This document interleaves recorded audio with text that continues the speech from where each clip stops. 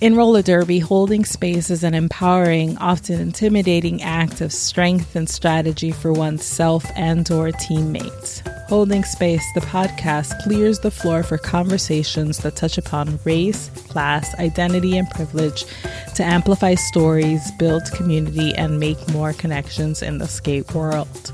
Expect lots of smart, dope skate people musing about life on and off 8 wheels and silliness. Can't forget the silliness that you never knew you needed and won't be able to live without. This is Holding Space with Magical Realism. Welcome.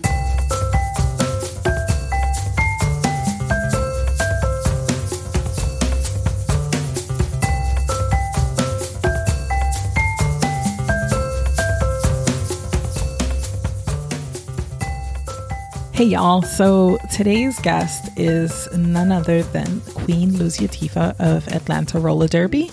I had an awesome time speaking with her all about her storied 15-year career and this past 2019 season as captain of the charter team, as well as what she has going on next season, which is pretty exciting.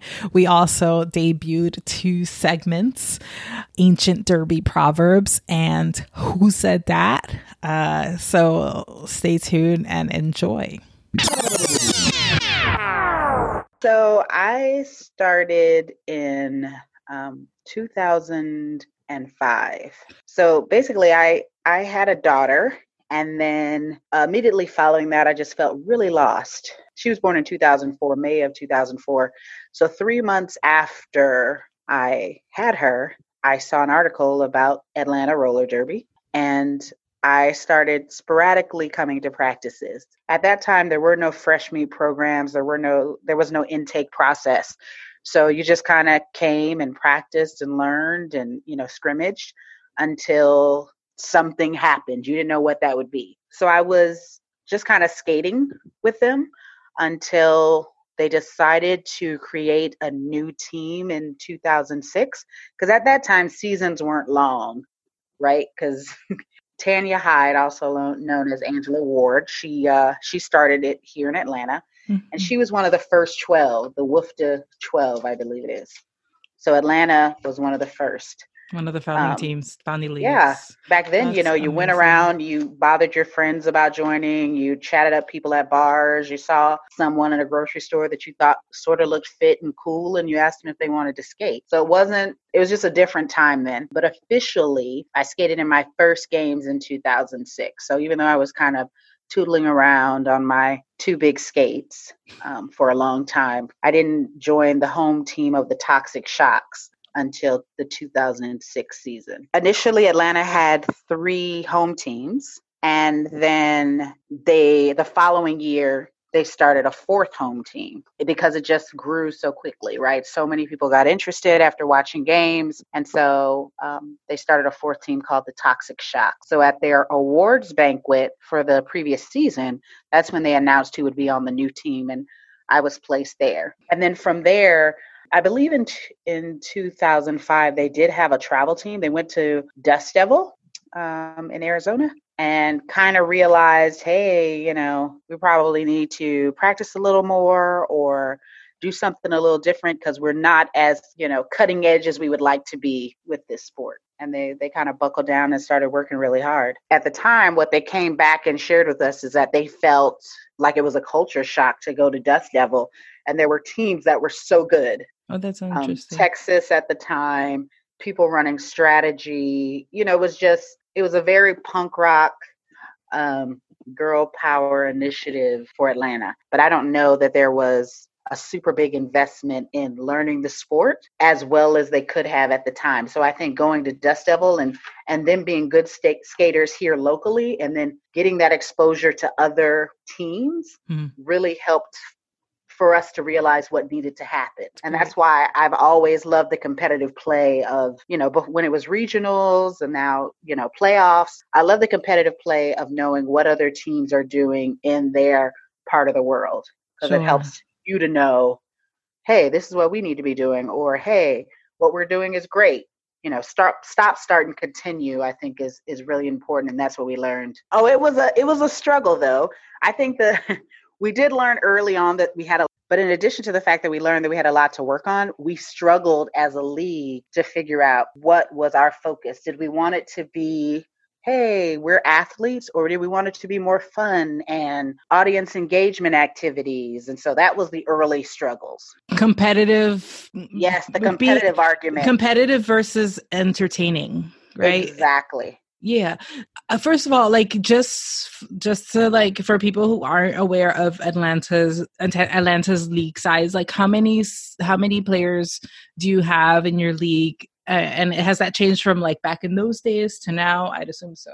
Oh yeah. I mean, in the beginning, it was like a tight 30, right? Mm-hmm. Friends, people you harassed in bars. But at that time when they first started, there were no requirements around attendance. There was no, you know what I mean? There wasn't that kind of structure yet because we were still struggling with figuring out what's it going to be? Is it going to be competition or is it going to be entertainment? As the league ultimately voted that, hey, we want to make it more competitive. We want to not play certain teams and be blown out. We can say, hey, it's fun to win and still try to balance fun activities through our home teams. So it was a struggle in the beginning, just trying to agree on the foundational piece of what our league would be. Right. How many of those of like that tight 30 are still actively involved in playing, such as yourself?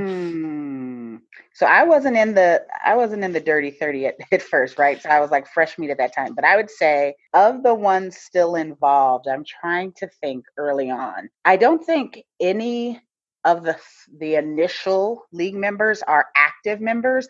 They still attend games throughout the season. So they're still supporting us in that way.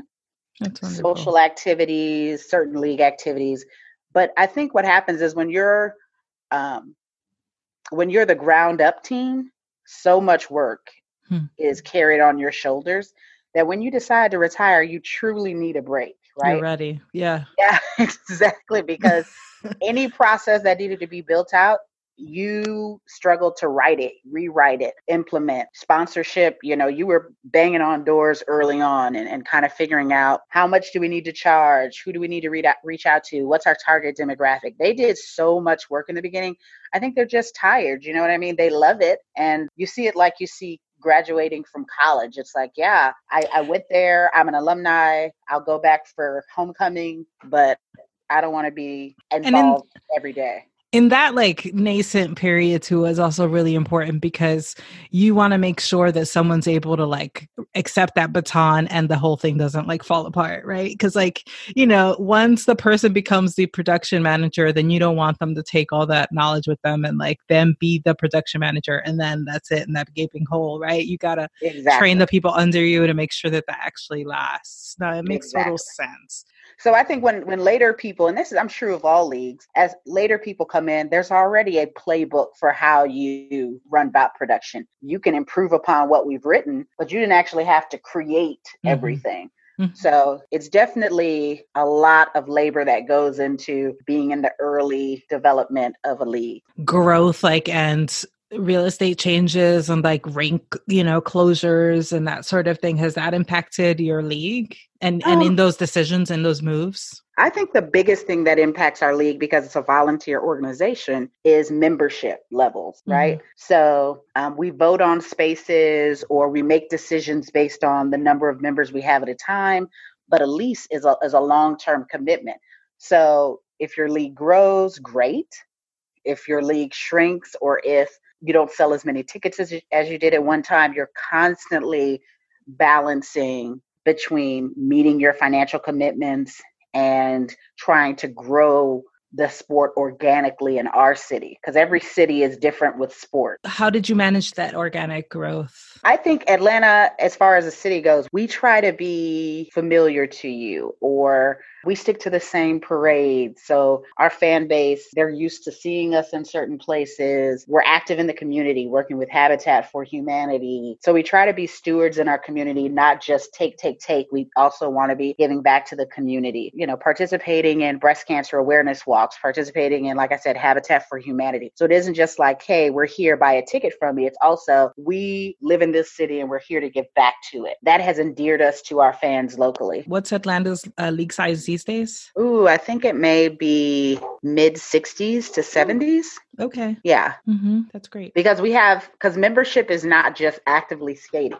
So our membership, anyone paying dues, so you can be an active retiree who still comes to practice, still scrimmages, still subs in home games on occasion. So that's how we would look at members. That's why I'm saying it varies. So as an active retiree, you can choose to be participating, or you can take a step back for a while and then come back. It just varies, but I think it's hovering in the 60s to 70 range. Great. And what is your fresh meat class usually totally? Ooh, so the way fresh meat works now is the process works through our rec league. So there isn't just a direct intake period of, hey, come to a workshop between these dates and try out. You're constantly needing to be involved, coming to endurance practices, going through the levels of our rec program. And then we'll run a tryout based on how people are progressing through the program. So the evaluations period kind of decides whether you'll be moved up or whether you stay in place and that sort of thing. And what is your draft size then? Oh, like I said, that would vary too. So sometimes it may be 2 people going into the draft. Sometimes it may be 5 or 6. Gotcha. So when is the start and end months of your season? Okay, so for home teams, I guess. Season starts in January, and then it would end in September when we do our championship game. 1 bout per month or 2 bouts per month, because we do an event that has 2 bouts a month. That's cool. And they're what are the size of the year auditorium usually? I think our auditorium can fit about 700 people. And is it a sold out crowd? Yes. That's awesome. That sounds like a lot of community support. I mean, honestly, not even within, if we look at if we pull back and think about skating in general, Atlanta's world famous and legendary for its skate scene. So I got to think that must cross over and translate. Is that right? Yeah, I think so. The level of quads. I mean, I think what has been really good for Atlanta is to not lose touch with the fact that our local city drives our business, that this is a business, right? So our travel team is great and we want that team to succeed, but the priority is the local and home team, because our community is who supports us. Our community is who allows us to go and participate in the travel activity. Wow, that's so interesting. So the local is first. The local is what? Well, when you're talking about it in terms of a business, yes, the local has to be first. Because I don't, as a team, we don't make money off of going to playoffs or any tournament play. That's true. As a league, we make our money on our home games. So the priority has to be in the production value, making sure we're getting people to come to the game. So that's the number one driver of revenue for y'all, the home team games. I think it is a number one driver, but of course we have a 5-year plan. And so that'll vary. That's a living and breathing document based on the direction the membership at the time wants to go in. Yeah. And so it'll vary, but home teams, and that has been a priority. Obviously, advancing Atlanta Roller Derby through our travel arm is important. And we do that through a commitment to more practice time, a commitment to having tryouts and our training department supporting those efforts. But when you're looking at it from a business aspect, so it's 2 different arms, right? Advancing your sport athletically and then advancing your business locally. The former can't be sustainable without the latter. Exactly. And I think that can sometimes be the issue when leagues struggle, is that prioritization of the one over the other, but the money doesn't come from traveling. Sure. So, money goes from traveling. Right. Exactly. Traveling is like a child you have that you take care of. It's like, this is great. I want to see you grow. I want to see you develop. I want you to be your best self, but this is how we pay for that. Mama got to go to work. Yeah. Exactly. So we need 100% participation in these home bouts. We need you interacting with our fans. We need you selling tickets and participating in PR events and prioritizing Atlanta Roller Derby locally. Are you still on your home team? No. So this last year, I didn't participate in a home team. I did travel team exclusively because I had recently come off being on the board of directors for many years, because I'm one of those people that feels like they have to be involved. Yeah. So I took a step back from the board, and then I I took a step back from home team so I could focus on travel team stuff, because this past year I had become the team captain. So I wanted to focus on that, and I didn't want to feel like I couldn't commit the time to that with my non-Derby life. As you mentioned, you were in the board leadership, been a part of WFDA leadership at any point? Because the Apex article that you wrote like made me feel like, gosh, like aside from the actual commentary and the content of your piece, I was like,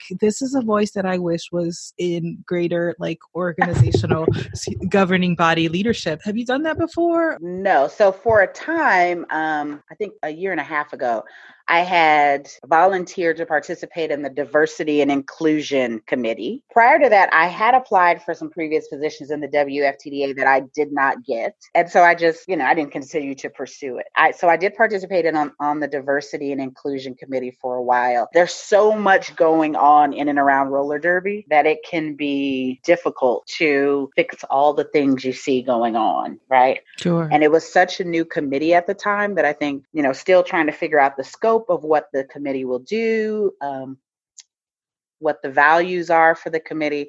It was just so new at the time. And so what year are we talking here? 2 years ago. Okay. So not 2019, I think 2018 is when I joined. And it still felt like we weren't yet coming up with a business plan of these are the issues we want to attack. This is our plan of action to do it. You people do these things. You people do these things. Sure. It still felt like, okay, we're still developing, because I think they were being bombarded with so many issues that it hasn't settled in yet to, this is what we're doing. This is our plan of action for this year. Huh. And I think my personality is such that I want to actively get to work on multiple issues at a time. So I have to find spaces that work with this big personality. Your strengths, like leverage those strengths. Exactly. I need to have these strengths leveraged. It makes so much sense. How did things change for you being travel team only and captaining this squad this year? What was your mentality? What was your mindset? What did you hope to accomplish? The reason why I wanted to go back into leadership, the previous year I had been a co-captain on the team. And so what our league decided to do for 2019 was combine the A and B team. They had previously been separate. We didn't practice together. We did one practice a month together.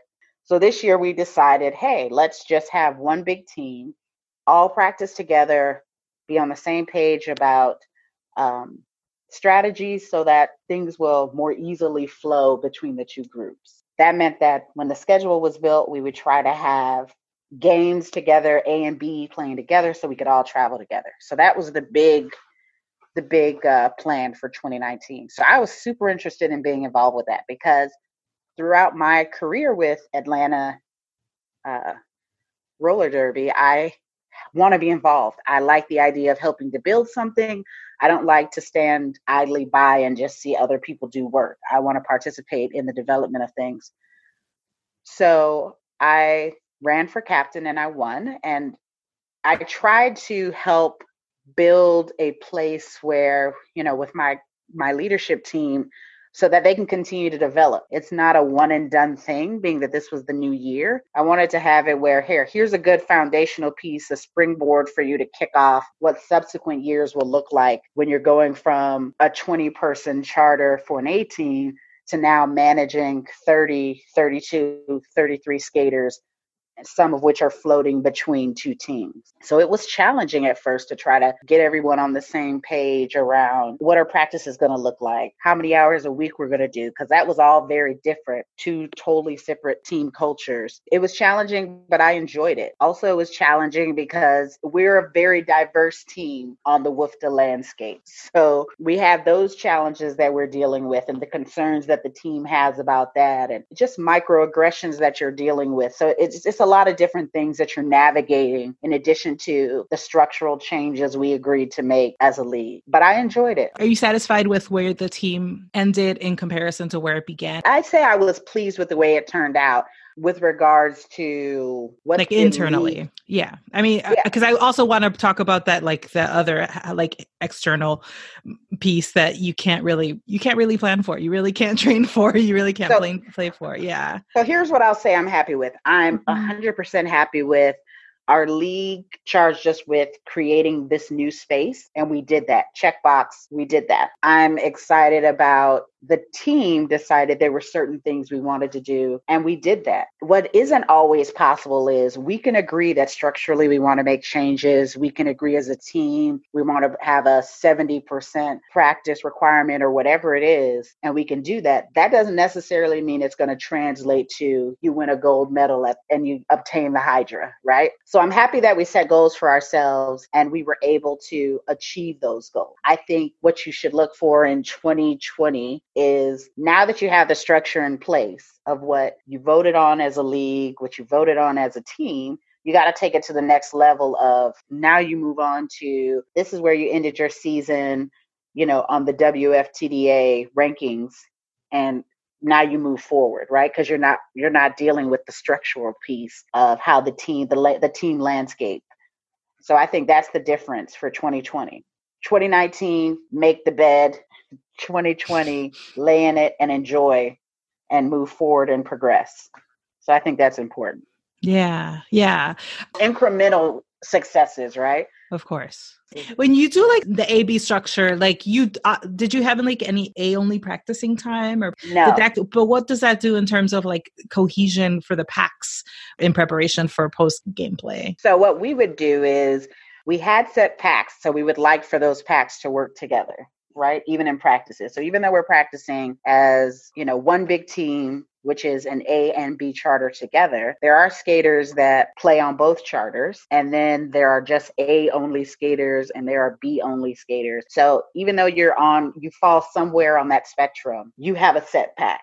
And so you try to do drills where you're working with certain blocker buddies, or you're working with those packs in scrimmages. So that isn't changing for you. As long as those pack mates are available, you're working with them in practices. So it isn't brand new as we move closer to games. Yeah, no, that's what I was wondering. Like if there was like a simulation period, where you're like kind of like trial stuff out, but it sounds like no, you're just kind of, you're always you know what to do when you're your blocker buddies. Unless you're changed from one pack to another, you're always going to play with blackjack, or you're going to play with these people, or that. So that wasn't changing for us. We had set pack, and then so that we tried to keep that consistency throughout the season, barring any injuries or something like that.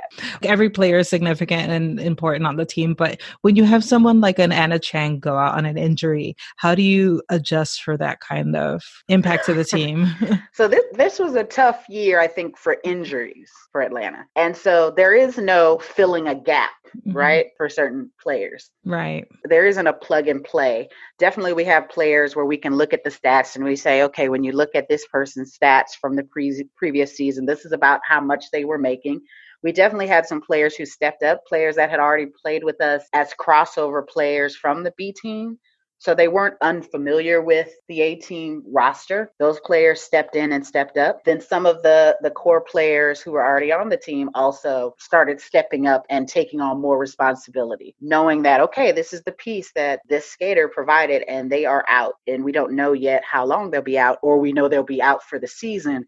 We'll need every one of you to make up the difference. And they did that for us. But again, I don't think you can look at a player and say, they just all bring something so different, especially if you have a diverse jammer pool or blocker pool. When a person steps out, you look to other people to say, enhance your gifts, give me a little more if you can, bring in new people and give them an opportunity to shine with more playtime or what have you. And that's all you can do is positively move forward with what you have. And Anna was consistently at practices, giving feedback to the jammer pool and trying to share best practices on what she does in certain situations. So that was really helpful too, is that the skaters that we had who were injured were engaged, right? They were present. And that makes a difference and makes people feel taken care of and invested in. Like you got to kind of like roll with the punches, like roller derby's so unpredictable. You could pick down like 3 blockers and exactly. You gotta be like, now what? So I guess it's like that, but like on a team level, right? On any time, it's like a player could be injured. A player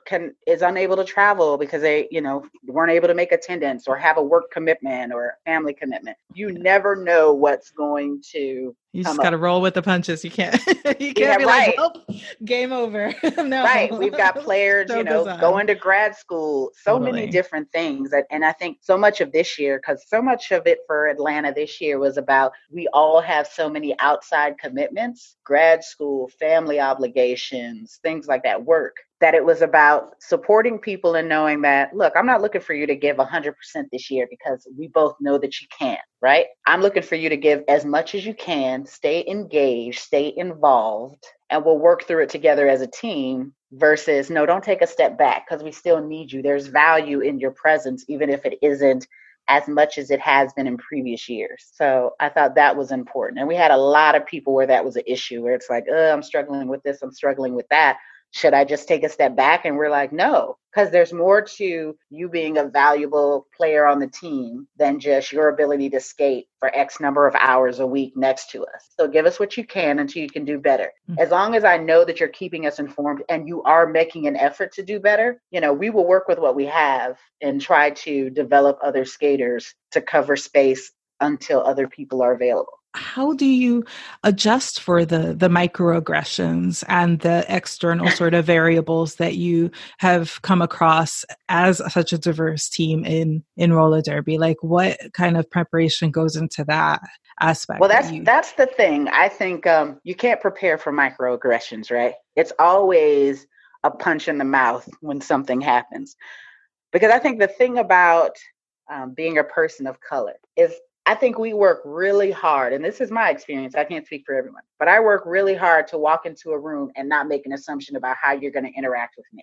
But as soon as you give me a tidbit of something, now my bristles are up, right? And so when you're talking about a team that has such a diverse charter, once that group of individuals' bristles go up, the way we can play is changed. The way I can engage in the sport is changed. So it is a factor. It's a strategy that's working against me that shouldn't even be present. So it's difficult. And we'll say all the things that every team will say, which is, don't let these things affect you. Don't let it get in your head. But this is our life. This isn't just roller derby, right? It doesn't end when we take our skates off. So it is frustrating. And we have to own that this is a real thing that occurs, not just in this space, but in the rest of the world. So I have to allow you to feel what you feel and let me know when you're ready to move forward and go into the next jam, or if you need to take a moment off. That's a reality for us. I can't just brush it off if I feel harmed by what's occurred. And so what prompted the piece that I wrote was the judgment that you get for people trying to say you should take a different stand for a certain reaction. What kind of stand? What does that mean? Like a different stand? What have you?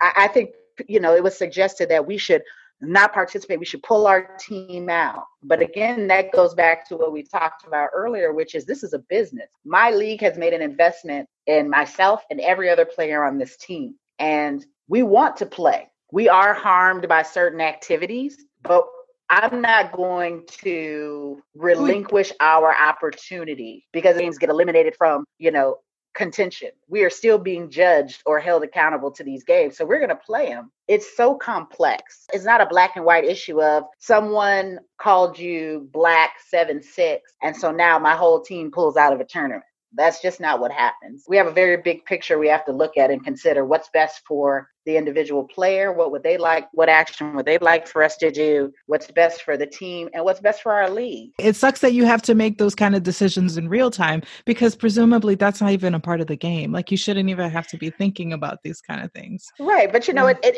that's not different from the rest of our life. Right. I shouldn't have to think about these things when I go to a grocery store, when I go to the DMV. I shouldn't have to think about these or navigate these type of situations anywhere. So it's not surprising to me that these situations come up in this space. It's surprising to me when people think it's my responsibility to fix it if it goes off the rail. I can't fix it because this is something that's ingrained in you. This is a thought process. You're doing stuff on a subconscious level that you might not even be aware of. I can't fix it for you. All I'm trying to say is there needs to be some action taken on our behalf when these types of things occur, and we not be penalized when these things occur. It's just something that's so systematic and is, prevalent in every aspect of our life. And we come to roller derby and everyone is, it's so It's such a utopia. Everything is very idealistic here. It's I get away from my amazing. problems. I get away from everything in Exactly. roller derby. And that's something that we don't have Exactly. the privilege of. Yeah, no. Exactly. Chases There's us no here. room that I'm going to walk into. There's a lot of people who you can walk into a room and people don't know who you are.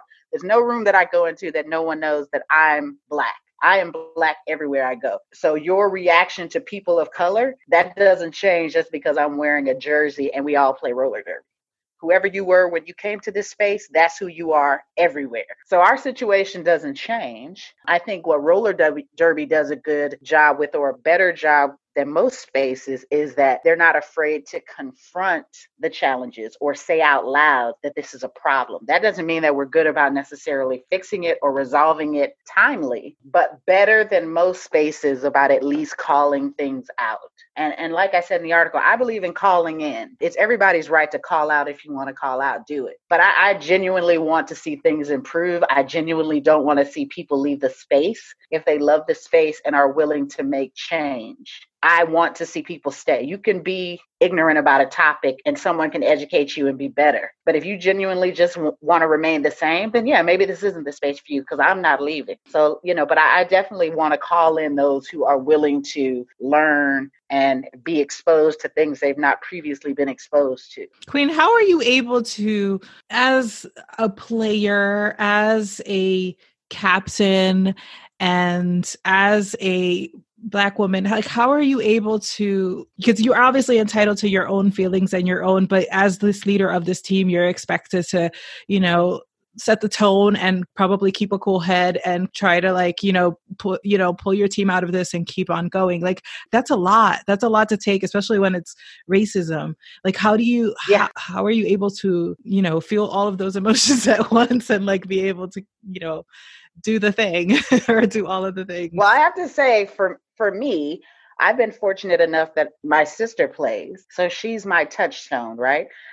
Who's your sister? Aphrodite is my sister. I did not know that. Yes, so I harassed her to join Atlanta. So for me, she's my sounding board, right? Because I can go from 0 to 100 in a second, and I am no saint. So when I talk about calling in, people have to call me in too. So we can be scrimmaging, and if someone yells at me, I forget that I'm your captain and I just see you attacking me, right? So I'm responding to that. And then she can come over and touch my shoulder or touch my forearm, and then I can come back to the space. What I want people to know is that I feel like, personally, there are no people who are not problematic in some way. My issues are not racism. My issue is not transphobia. My issue is not certain things. But I got things I'm working on, and I have touchstones within the team who can say, hey, because they come from a place of love when interacting with me. So they can always say, hey, let's shake that one off. That wasn't great, right? Ultimately, I think the reason why I have been in leadership within Atlanta Roller Derby for the years that I have, not just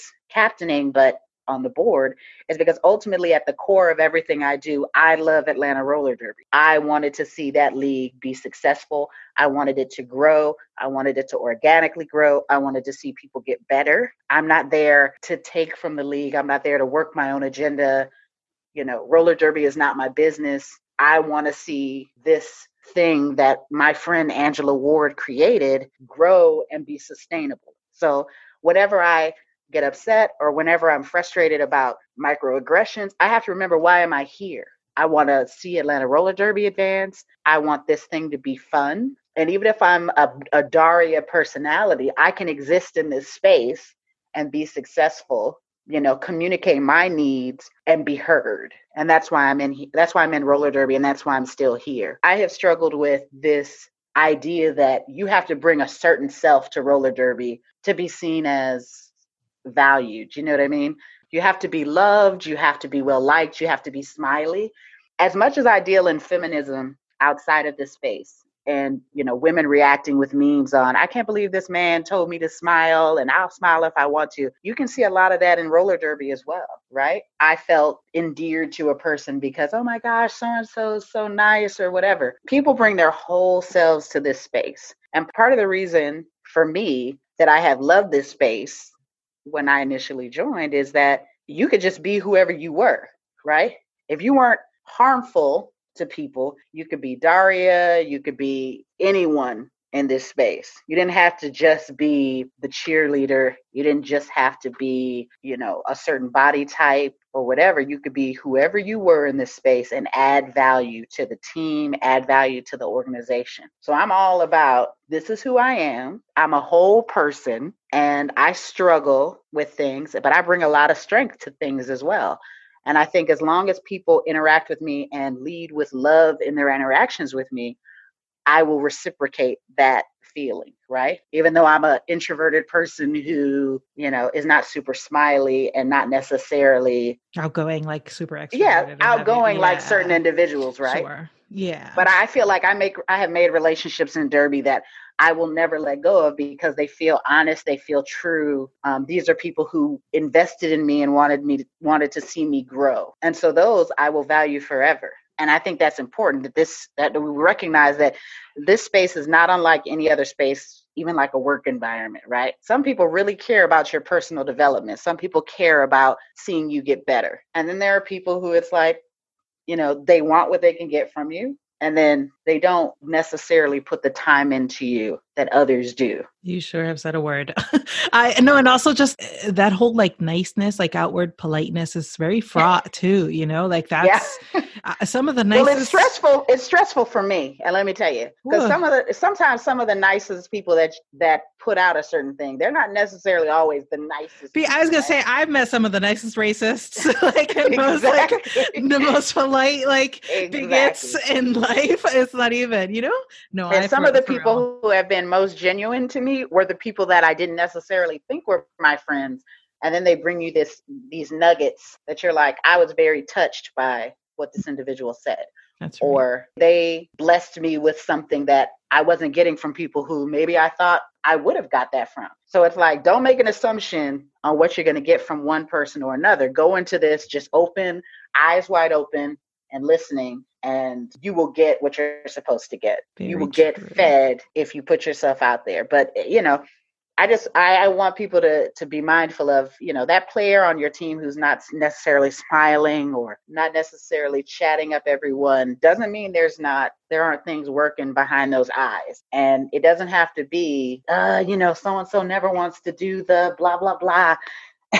We all engage in different ways. So it's just see value in everyone on your team. And so I want to pivot a little to yourself as an athlete. And, you've kind of like talked about people who've helped you out with nuggets. Who have been your mentors and what at this stage in your athletic career do you feel like you're still struggling with or actively working on? I think I said this to someone before, which is I am a fighter. So the people who have helped me have been, like I said, Tanya Hyde, the league's creator, just giving me focus, meaning, oh, great, you got all this fight in you. So let me focus you by putting you over the business department or putting you over sponsorship so you can channel these energies, right, into certain works. I think people that understand that there's value in every individual, I'm most touched by those people, right? I have learned the most from people who are patient with me and, hey, Queen hurt her knee this year or hurt her ankle or previous is coming off a broken leg. So let's be patient and roll it back so she can know, hey, why don't you come in 15 minutes prior to practice and let's work on plows again. So I have a coach that had worked with the team for several years. Her name is Incinerator, and she works for Emory University as a swim coach as well. And so the way she can interact with me, it never feels like a judgment of where you are. Just, hey, let me highlight some things I think you need to be aware of, and let's drill those things until you're back to where you were or better than where you were. I respond best to those types of individuals, me personally. And so I think Incinerator, Tanya Hyde, a local skater named Death Skull, she had been on the travel team for a while as well. Just certain skaters, and this is true in life, I'm sure you found this too. Some people just get your personality and they don't look at it and feel threatened by it, right? They can speak to you in a way, because, like I said, I'm a fighter. So some people want to come at me with fire because they feel like you're so strong that the only thing you will respond to is fire. But when you come at me with fire, we're gonna get a blaze. Right, you know what I mean? it's like, well, what are you looking to accomplish with a certain individual? Are you looking to get them riled up? Are you looking to get them to shut down? Or are you looking to, hey, let me tell you, and again, I think it goes back to, I care about you and I'm invested in your success. I respond to that. I don't respond to do it or else. Because like I said, I think my personality has just always been, I've been raised by strong women, and my personality is take no crap. It's not like a uncoachable thing or anything like that. It's just like I respond best to feeling like you care about me. I'm just one of those skaters. If I feel like you care about me, there's a genuine desire. What's the why behind what's occurring, right? I personally respond really well to those types of skaters. Because you've also mentioned you've likened ATL to a business, but you can't get transactional, because when you get transactional, then like you feel used and you feel like it's just making those personal connections. And there's like a quote from the movie The Departed where he says, I look at you and I think, what can I use you for? And so I respond to that type of coaching and always have, which is, I'm not looking for, oh, I can only deal with people who bring this to the table, or I only have jammers that are this body type or bring this to the table. I want to look at every piece that comes to the table and I want to say, how can I use you? But also, and use you for the team. But also, are you open to hearing this feedback, knowing that I do care about what's best for the team and how that it affects you, but I can't just live in the space of your feelings. But how can I use, like, in the terms of like, where would you fit? Not like exactly yes or no. It's like right. I think definitely. I think it's definitely, where would you fit on the team? Mm-hmm. One of the things I've always said about roller derby is you can't look at another team and say, I want to do what that team's doing, right? Because every team doesn't have the same pieces available. So you can't look across or over the fence and say, oh my God, Angel City's doing this. We need to be doing this. Okay, so you got to look back in your yard and say, do I have those same pieces? Can we replicate? Can this be duplicated? I think people spend so much time when playoffs and champs come around saying, oh my God, we got to all do this new offense. Totally. And it's like, but you don't have any of that personnel. And so I do feel like in working in corporate America, that's one of the things I learned, which is I can't do what that department's doing. My personnel brings this level of education, this level of skill, this level of commitment. And so based on these things, this is what we can do today. And I think if you spend your time setting a goal of, I want to do what they did, without regard for, okay, you can't just say we're going to work out more. We're all going to join a CrossFit gym and we're going to automatically get those same results. Because do you have the same personnel? Does that personnel have the same skill level? What level of commitment can we give based on what we're doing in our personal lives? And so if you're setting these goals for yourself that you can't necessarily hit, how is that translating into people's satisfaction with the sport, which should be why they're here, right? Mm-hmm. I mean, they're not just here just to win gold medals, because you're giving so many hours of your life to this thing. I was looking at the time commitment, and I think I'm giving like 30% of your time to roller derby, of the waking hours you have available. You're given that much time with travel, with RollerCon, with practices, with supplemental activities like working out and footage review and home teams and PR events. You're giving a lot of time to this thing. So you cannot place all of those eggs into a medal basket, because that's going to be disappointment, because there's only 3 out of the, 400 plus teams. Mm-hmm, mm-hmm. So can the goal be that we strive to get better? The goal be identifying what our pieces of the puzzle are and what is the highest level of achievement we can get based on the level of commitment we're really willing to give, what our capacity is this season, what our skill set is based on injuries. And it's so many things. And so that to me is the hardest part of leadership, is getting people to stop looking just at the pie in the sky, but also looking holistically at, all right, if these are the things we need to make it happen, where are we on the scale?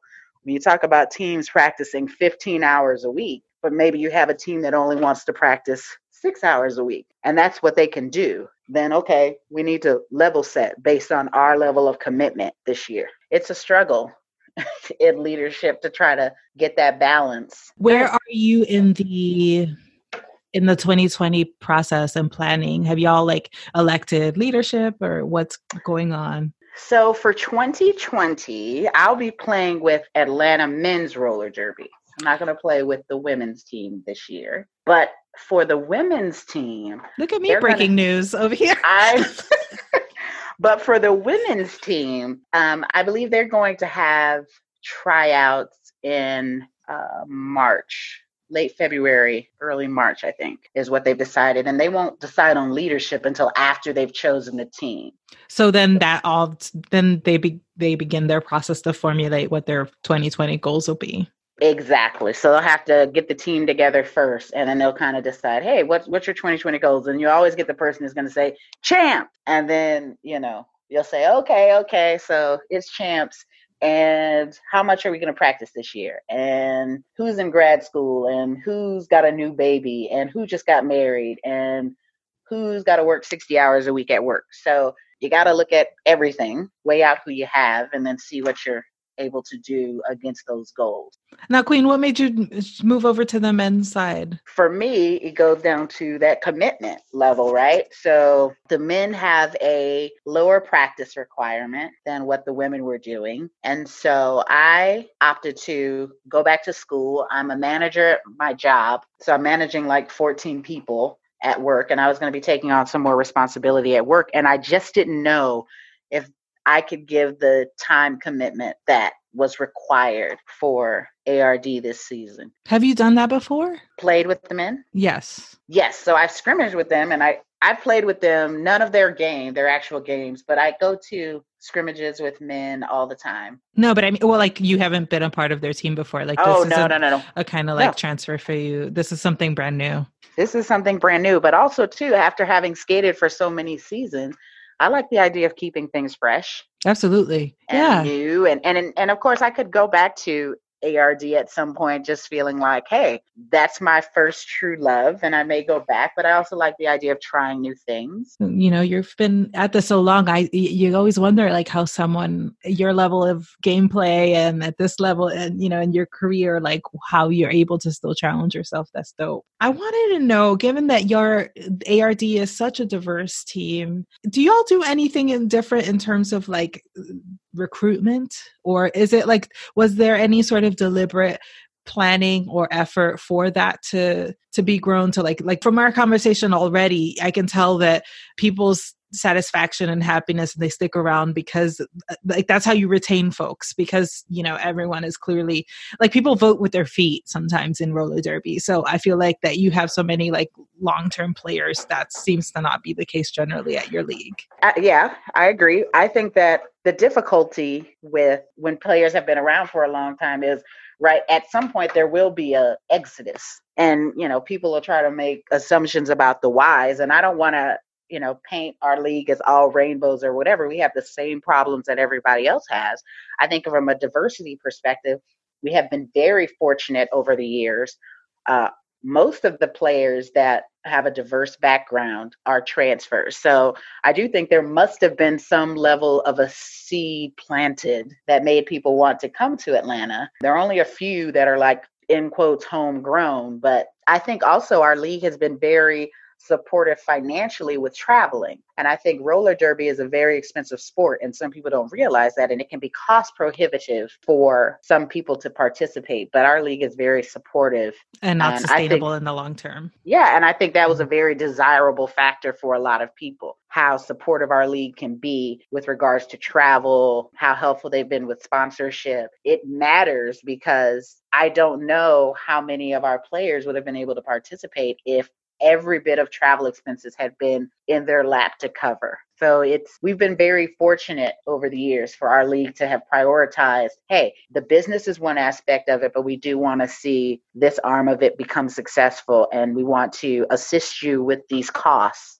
to make sure that we're putting our best foot forward, not just necessarily the players who can afford to go. It's got to be a combination of both, right? You can give what you can give, but also we want to make sure that the best of our league is represented, however far that takes us. So how many transfers do y'all have? What would you say the percentage is? Ooh, I would say of the people who were on the charter for this year, more than half were transfers. That's interesting. Right? because Anna transferred. We had several from Florida. Some came from Savannah. Some came from other parts of the country. So yeah, probably about half of our charter came from other leagues across the country. And some people moved there for jobs. Some people moved there specifically for roller derby. It's not, various reasons, but at least half, I'd say. And what brought y'all, you and your family to Atlanta initially? Because didn't you say you're an LA native? Yeah, so I'm an LA native. My mom, though, however, was raised in Atlanta. So when her grandmother became ill many, many moons ago, she moved my sister and I here to Atlanta, and we've just been here ever since. And we had initially considered, hey, what about moving back to California? But it's so expensive when you go. It's not expensive when you go from LA to Atlanta, but it can be expensive to go from Atlanta back to Los Angeles. So for cost reasons, it was just like, okay, now we're here. We live here. We're native Atlantans. We're peaches. And that's fine. That doesn't mean that we won't move. If my job were to take me to Los Angeles within 6 months or a year, I'd go and I'd be playing roller derby there. So and you'd break the news here, right? You would have it first, the exclusive. Okay. Do you have some sort of like saying or advice that you would, it could either be non-derby and then we translate it into derby, or something that you've learned along the way in derby that you feel could qualify as an ancient derby proverb? Well, my favorite quote currently is, real G's move in silence like lasagna. And the reason why I like it, and I think it's important to derby, is because what's happening in the world, what's happening in the derby world is ever changing, right? And if you move in silence and you just pay attention to what's going on around you, you won't ever feel like you're caught out there. You won't ever feel like someone's calling you out or whatever, because you want to be learning. You want to be open to new experiences. And so just sit back, take in what you can take in, and learn. And that comes from whether you're a fresh meat, 15-year veteran, or wherever you are in your derby career. If you just sit back, take in what you can take in, use what's good for you, discard what's not, you will be good in this space and any space. So I think that's important. And that's so funny you say that, because I feel like that is I would say that was one of like the key touchstones that I would say about your gameplay style. Like your quiet leadership is amazing. And then as soon as a jammer gets close to you, you give them the business. So good. All right. Now I didn't mention this earlier, but I had this little this game that I invented. And it's called Who Said That? Who said that? Who said that? Who had been saying that? Who said that? Who said that? Who said that? So, and this one is called MAME versus Maine. So what I'm going to do is test you on your knowledge of your teammate Gucci Mane's quotes via her Twitter, or Gucci Mane, the singer. Lord. So you got to tell me who said it, Mane or Mame. Gucci Mane, the Atlanta player, or Gucci Mane, the rapper? Oh, gosh, because I feel like they're pretty close. So this is going to be hard. Okay. You ready? Ready. All right. I only want to get married so I can walk down the aisle to International Players Anthem. I'm going to say Gucci Mane said that. The rapper? Yes. Oh, no. Already. Nobody cares. Work harder. Gosh, well, this is something I feel like Gucci Mane said the player. Okay, so maybe we'll say player and rapper. So that Mane and Mame sounds very similar. So you think the player said that? Yeah. No, the rapper said it. This is going to be terrible. I'm taking a test I didn't study for or know what's coming. It's like a pop quiz. It was a pop quiz. I'm sorry. Oh, my gosh. I don't sweat. I glisten. Oh, God. I'm going with the rapper again.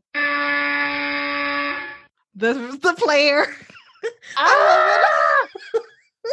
This is killing me because I'm trying to play the averages, like taking an SAT, like just go with C and you'll figure it out. But my strategy is not working. I'm the most disgusting. Butt sweat and face strips. Oh, God, I don't know. I'm going to say the rapper. The player. I should have known with the butt sweat, but I was like, oh, I don't know. The grind don't stop. I feel like that's both. The rapper. Oh my gosh. Okay. That could have easily been both of them. It's true. It's true. Detroit update. Def sand, 100% freezing snow. White stuff is definitely snow. Confirmed. I'm going to say the rapper. The player. Oh my gosh. Real question. Why are white women a thing? I'm going to say the player. The player. Very good. Very good. My first correct answer. Never forget that one time I was a creep on ESPN. Oh gosh. I'm going to say the player. The player. Good job. You're on a roll. This is stupid. I hate everything. It's October. Rapper. Player. Ah! First name get some, last name business. Rapper. Rapper. God, I love women rappers so much. I'm going to say the player. Player. Hold yourself accountable. Player. Rapper. Ah! And then, okay. If you're tired, be quiet and go to sleep, ho. Oh God. I'm going to say the player. The player. Good job. I was going to say, but these quotes could really have gone either way. Amazing, right? Hi. Thank you so much for being a good sport and playing the first ever. Who said that? Who said that? I know, and Name you did versus such name. a good job because it really could have gone either way. Thank you very I much. know a lot of Appreciate it. people. I know a lot of people would have heard that and been like, "Oh, definitely Gucci Mane," but no. Well, I love that Mame is really living up to her namesake. Like she's so good. Right. Anyway, all right. So I like to wrap up by giving self-care tips. What's your self-care tip? Listen to your body always. And what should we be holding space for? Diverse ideas. Who's your MVP? Obviously, I'm going to say my family, which I know that's a cliche answer, but I tell you what, I spend so much time leaning on them for support and not being with them because of Derby related activities that they're going to be my MVP just for their patience. All right, folks, well, there you have it. Holding Space with Magical Realism is available on Apple, Spotify, Google Play, and YouTube. Help the pod grow by subscribing and sharing it with friends. Rating and reviewing on Apple Podcasts also helps others find us. Follow the pod on Instagram at Holding Space with Magic Pod.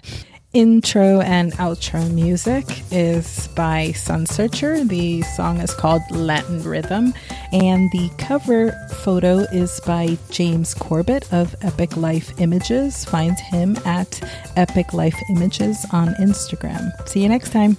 Bye.